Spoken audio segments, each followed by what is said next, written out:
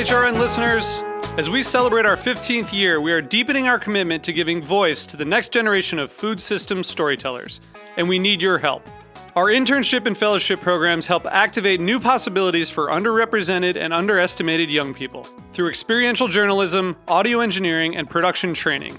Through these unique programs, HRN helps food equity stewards build essential workforce readiness skills that expand their potential and foster economic mobility. Please consider supporting these critical programs. And with a minimum donation, you can be entered to win a dinner for two at an amazing restaurant in one of 8 cities and tickets to a concert at a great venue in one of those cities. We have incredible partners across the country who have donated, as they also share our passion for helping to educate the next generation of food systems storytellers. Check out heritageradionetwork.org/15 to donate and enter to win today. That's heritageradionetwork.org/15 to donate and enter to win today. And make sure you donate before March 31st. Thank you.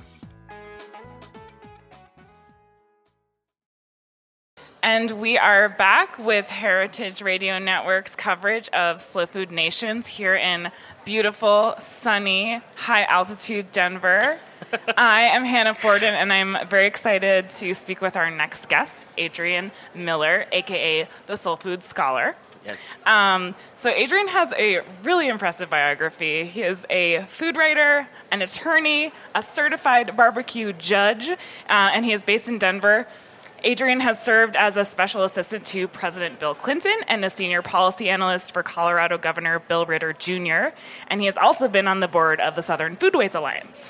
His first book, Soul Food, The Surprising History of an American Cuisine One Plate at a Time, won the James Beard Foundation Award for Scholarship and Reference in 2014. Congratulations. Thank you. His second book, The President's Kitchen Cabinet, the story of the African Americans who have fed our first families from the Washingtons to the Obamas, was a finalist for the 2018 NAACP Image Award for Outstanding Literary Work Nonfiction. So, very impressive. Thanks. My first question is, you're from Denver originally, and you're an attorney. So tell me about how you decided to make your life's mission studying soul food. So being born and raised in Denver immediately loses me all street cred on the subject of soul food. Yeah. So the way that I win people back is that my parents are from the South. My mom was from Chattanooga, Tennessee. My dad's from Helena, Arkansas. So this is the food that I grew up eating. So while I was practicing law, and this is not to disparage any attorneys. Of course not. But I wasn't feeling it. It got to the point where I was singing spirituals in my office. So I figured I should do something else. You know how depressing it is when the sun's rising and you're singing Deo while you're in your office? That's just not a good vibe. Yeah, it's long days. Yeah. So I was going to open a soul food restaurant, but I got a chance to work in the Clinton White House. And so I did that for about a couple years. And then in between working in the Clinton White House and coming back to Colorado, you know, I was looking for a job. The job market was slow. I was watching a lot of daytime television. And I said, you know, I should read something. So I went to the bookstore, and I found a book on the shelves called Southern Food, At Home, On the Road in History, written by John Edgerton. In that book, he said the tribute to African-American cooks has yet to be written. So I just emailed him cold, because the book was about 10 years old when I got it. And I just thought somebody had done the work. And he said, you know, nobody's really taken on the work. So with no qualifications at all, except for eating a lot of soul food and cooking it some, that started me on the journey. Wow, that's really exciting. And it sounds like it was part of your upbringing too, like were your parents cooking more traditional Southern meals at home? Yeah. I'm sure that defined your taste.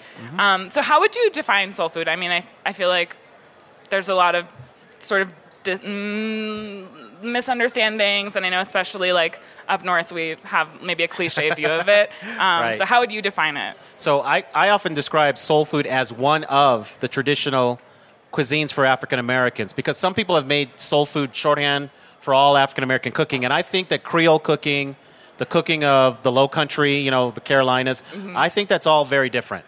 But it's really the food of the interior South that actually gets taken out of the South during the Great Migration. And so soul food to me is different than Southern food. There's a lot of overlap, right, common ingredients, but I think soul food has more different technique. I think it has more seasoning. I think there's more of an emphasis on variety meats, although that's changing because variety meats are now being more and more celebrated. And soul food tends to just be spicier, and I think just have different preparation. But if I were going to give you a soul food meal, and this is the way I write my first book, And I'm used to call and response, so please respond okay. So fried chicken. Okay, yum. Catfish. All right. Yes. Yum. Or chitlins. Yum. All right. Yeah. We've got some fans in the audience.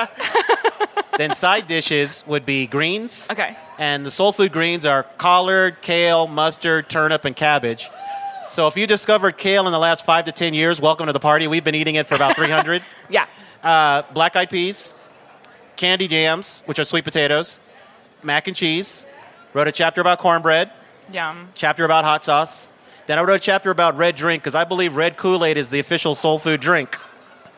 Then I couldn't decide on one dessert, so I wrote about 4. Pound cake, peach cobbler, banana pudding, sweet potato pie. Can I get an amen? Amen. All right. Yes. We just got a really hearty amen from everyone in the vicinity. Yeah, there's nothing better than banana pudding. It's just... Yes. It's the best, isn't it? It's so good. I got to ask you, are you used to your banana pudding being served warm or cold? I think I've only ever had it cold. Okay. I've had it warm recently. It's all right, really? but I But mean, that's not traditional, right? No. No. I'd rather have it cold. It's like refreshing and it's absolutely. straight from the fridge. Yeah. I love that. So I have to ask, because you worked in the Clinton White House and you also wrote about White House kitchens, and we've been hearing some things about well-done steak with ketchup, and we don't have to talk about that at all. But I'm curious about what the food culture was like, what the kitchen was like in the Clinton White House, and what you saw. So in the Clinton White House? Well, okay. you can. I mean, feel free to elaborate, but I know because you worked in it. Southern food is the vibe of the White House kitchen Yeah. because it's situated in the South. And every president has had an African-American cooking for them in some capacity. So typically what we would call Southern food, soul food, has been the typical cooking in the White House. So, but, as different presidents come in, they also want their favorite foods.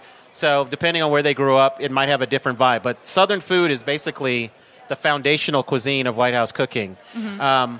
My experience is in the Clinton White House. So one thing is, you probably heard stories about President Clinton. He makes you feel like you're the only person in the room. Right. I never got that. Every time I talked to the dude, it was like the first time I'd say, Mr. President, blank look. Maybe you have to be a lady for that too. Yeah, probably. Yeah, Unfortunately. So, but I still had a lot of fun there. Yeah. In the Clinton White House, one thing that I don't think Hillary Clinton gets enough credit for doing is she really turned White House cooking in terms of state dinners and other things to a celebration of American regional food. Oh, wow. Yeah, I feel like... Yeah, because before that, that. pretty much White House entertaining food was French. Right. That was the food, of entertainment, diplomacy, that sort of thing. She really pivoted towards American food and celebrating that. And it's been that way ever since. So I don't think she gets enough credit for what she did there. That's so interesting. Yeah, I feel like I've not heard about that. I mean, obviously, we all know about Michelle Obama's garden and all of her amazing work surrounding food. But yeah, Hillary doesn't get a lot of credit for that. If I only knew that she carried hot sauce in her bag, I would have been all over that. New best friend.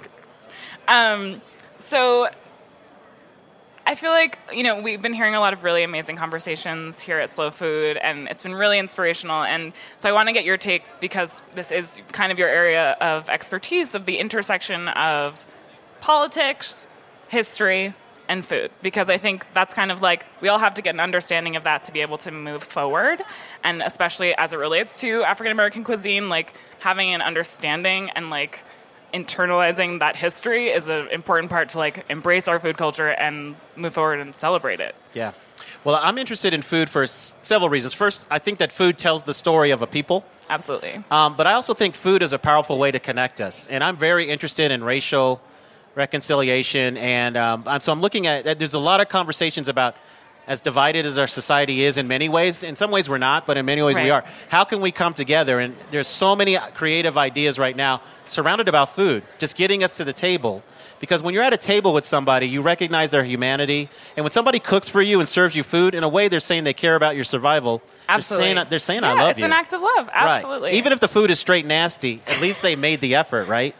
But I'm also interested in the social mobility of food. Mm-hmm. As I looked at soul food, so soul food gets dissed a lot because it's viewed as unhealthy and the food, like slave food. Right. But when you look at some of these dishes that I named in my meal, at one point they were considered prestige foods in some culture. Like mac and cheese started as royalty food. In my heart it still is. And even chitlin, something like chitlin was something that rich white people were eating in the 1600s and 1700s. And that blows a lot of people's minds. That's really interesting. Because you never think of chitlins that way. Cool. Yeah. Yeah. And I'm curious, Are there any events that you're participating in that you're excited about this weekend? I know you're from Denver, so it must be really fun to see downtown kind of transform in a celebration of food. So I'm curious, like, what you're excited for, maybe things you've heard or tasted. Yeah. Well, so I did a cooking demo earlier today. So I Excellent. demonstrated some mixed greens with smoked turkey, and then I did something called hibiscusade, which I think is the original red drink, because hibiscus is actually native to West Africa. Oh, wow. And they have a drink there called bissap, which is a kind of a tea made with the flowers and sweetened to taste. So that comes across the Atlantic, becomes sorrel, and then goes around Latin America. So if you go to a taqueria and have agua de Jamaica, you're drinking a similar drink. Delicious. But I've been really interested in kind of the chef workshops and talks about different aspects of food culture. But I'm not gonna lie. I love the eating celebrations, like the Big Eat. Were you here for that?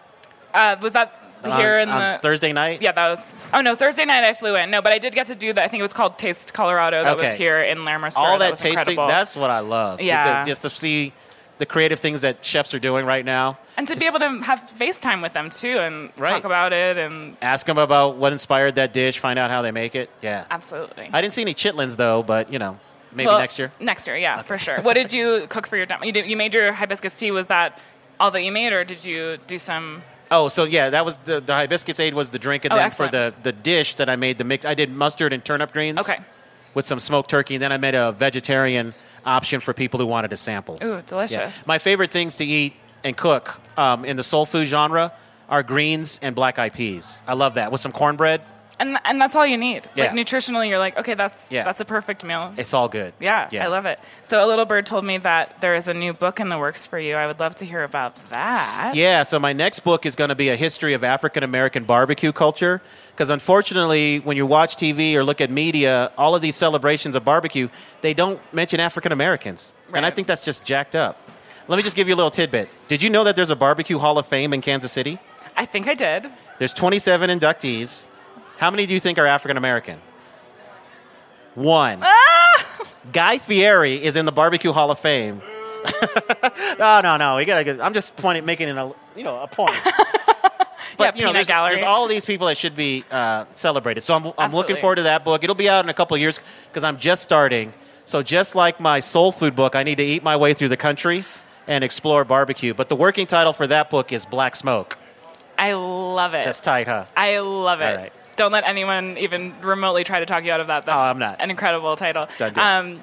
And I know we just recently sat down in the studio with Rodney Scott, and I haven't had the privilege of tasting his barbecue, but I will literally jump at any opportunity I can. But I'm curious, who are some of your favorite barbecue specialists out there? Oh, yeah, that's great. Great question. So I've been to Rodney Scott's. So I went to his original location in Hemingway, South Carolina. So I know he's opened one up in Charleston. Yep. So I like that a lot. Here we've got some good local stuff. There's a place called Owl Bear that I like, and Roaming Buffalo, and Wayne's and Boney's Smokehouse. So we've got some good stuff here. And then in Kansas City, I like a place called LC's. You don't hear a lot about it because Kansas City Joe's, Arthur Bryant's, and Gates get a lot of love, but LC's is a place that a lot of locals, I think, are feeling. And then most recently, I was in a place in Los Angeles called Bloodso's, and it's on La Brea, because he had one in Compton, but he has one in kind of North Hollywood, I guess. That was pretty slamming. Nice. And you don't hear about L.A. barbecue being... Yeah, you don't really hear about L.A. barbecue. They think it's tofu or something, but no, this was good. Because he's from Texas, so I think it's just bringing his heritage out there. So those are the places... Oh, and also in Alabama, there's a place called Dreamland.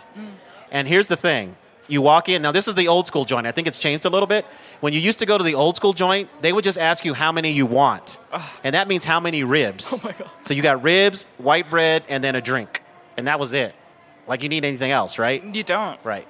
All the basic food groups. That sounds great. So we've got our barbecue tour planned out based on your recommendations. Yeah. Check. And unfortunately, we're out of time, but I had such a great time talking to you, Adrian Miller, and really looking forward to when Black Smoke comes out. We are Heritage Radio Network, broadcasting live from Slow Food Nations in Denver. We're going to be doing live interviews all day today and tomorrow, and we're going to take a quick break, but first we're going to thank our sponsors for making our coverage possible. We want to thank our friends at Hearst Ranch, the Julia Child Foundation, and the very lovely Julie Schaefer. So we'll be back in a minute with more interviews, so stay tuned. Thank you.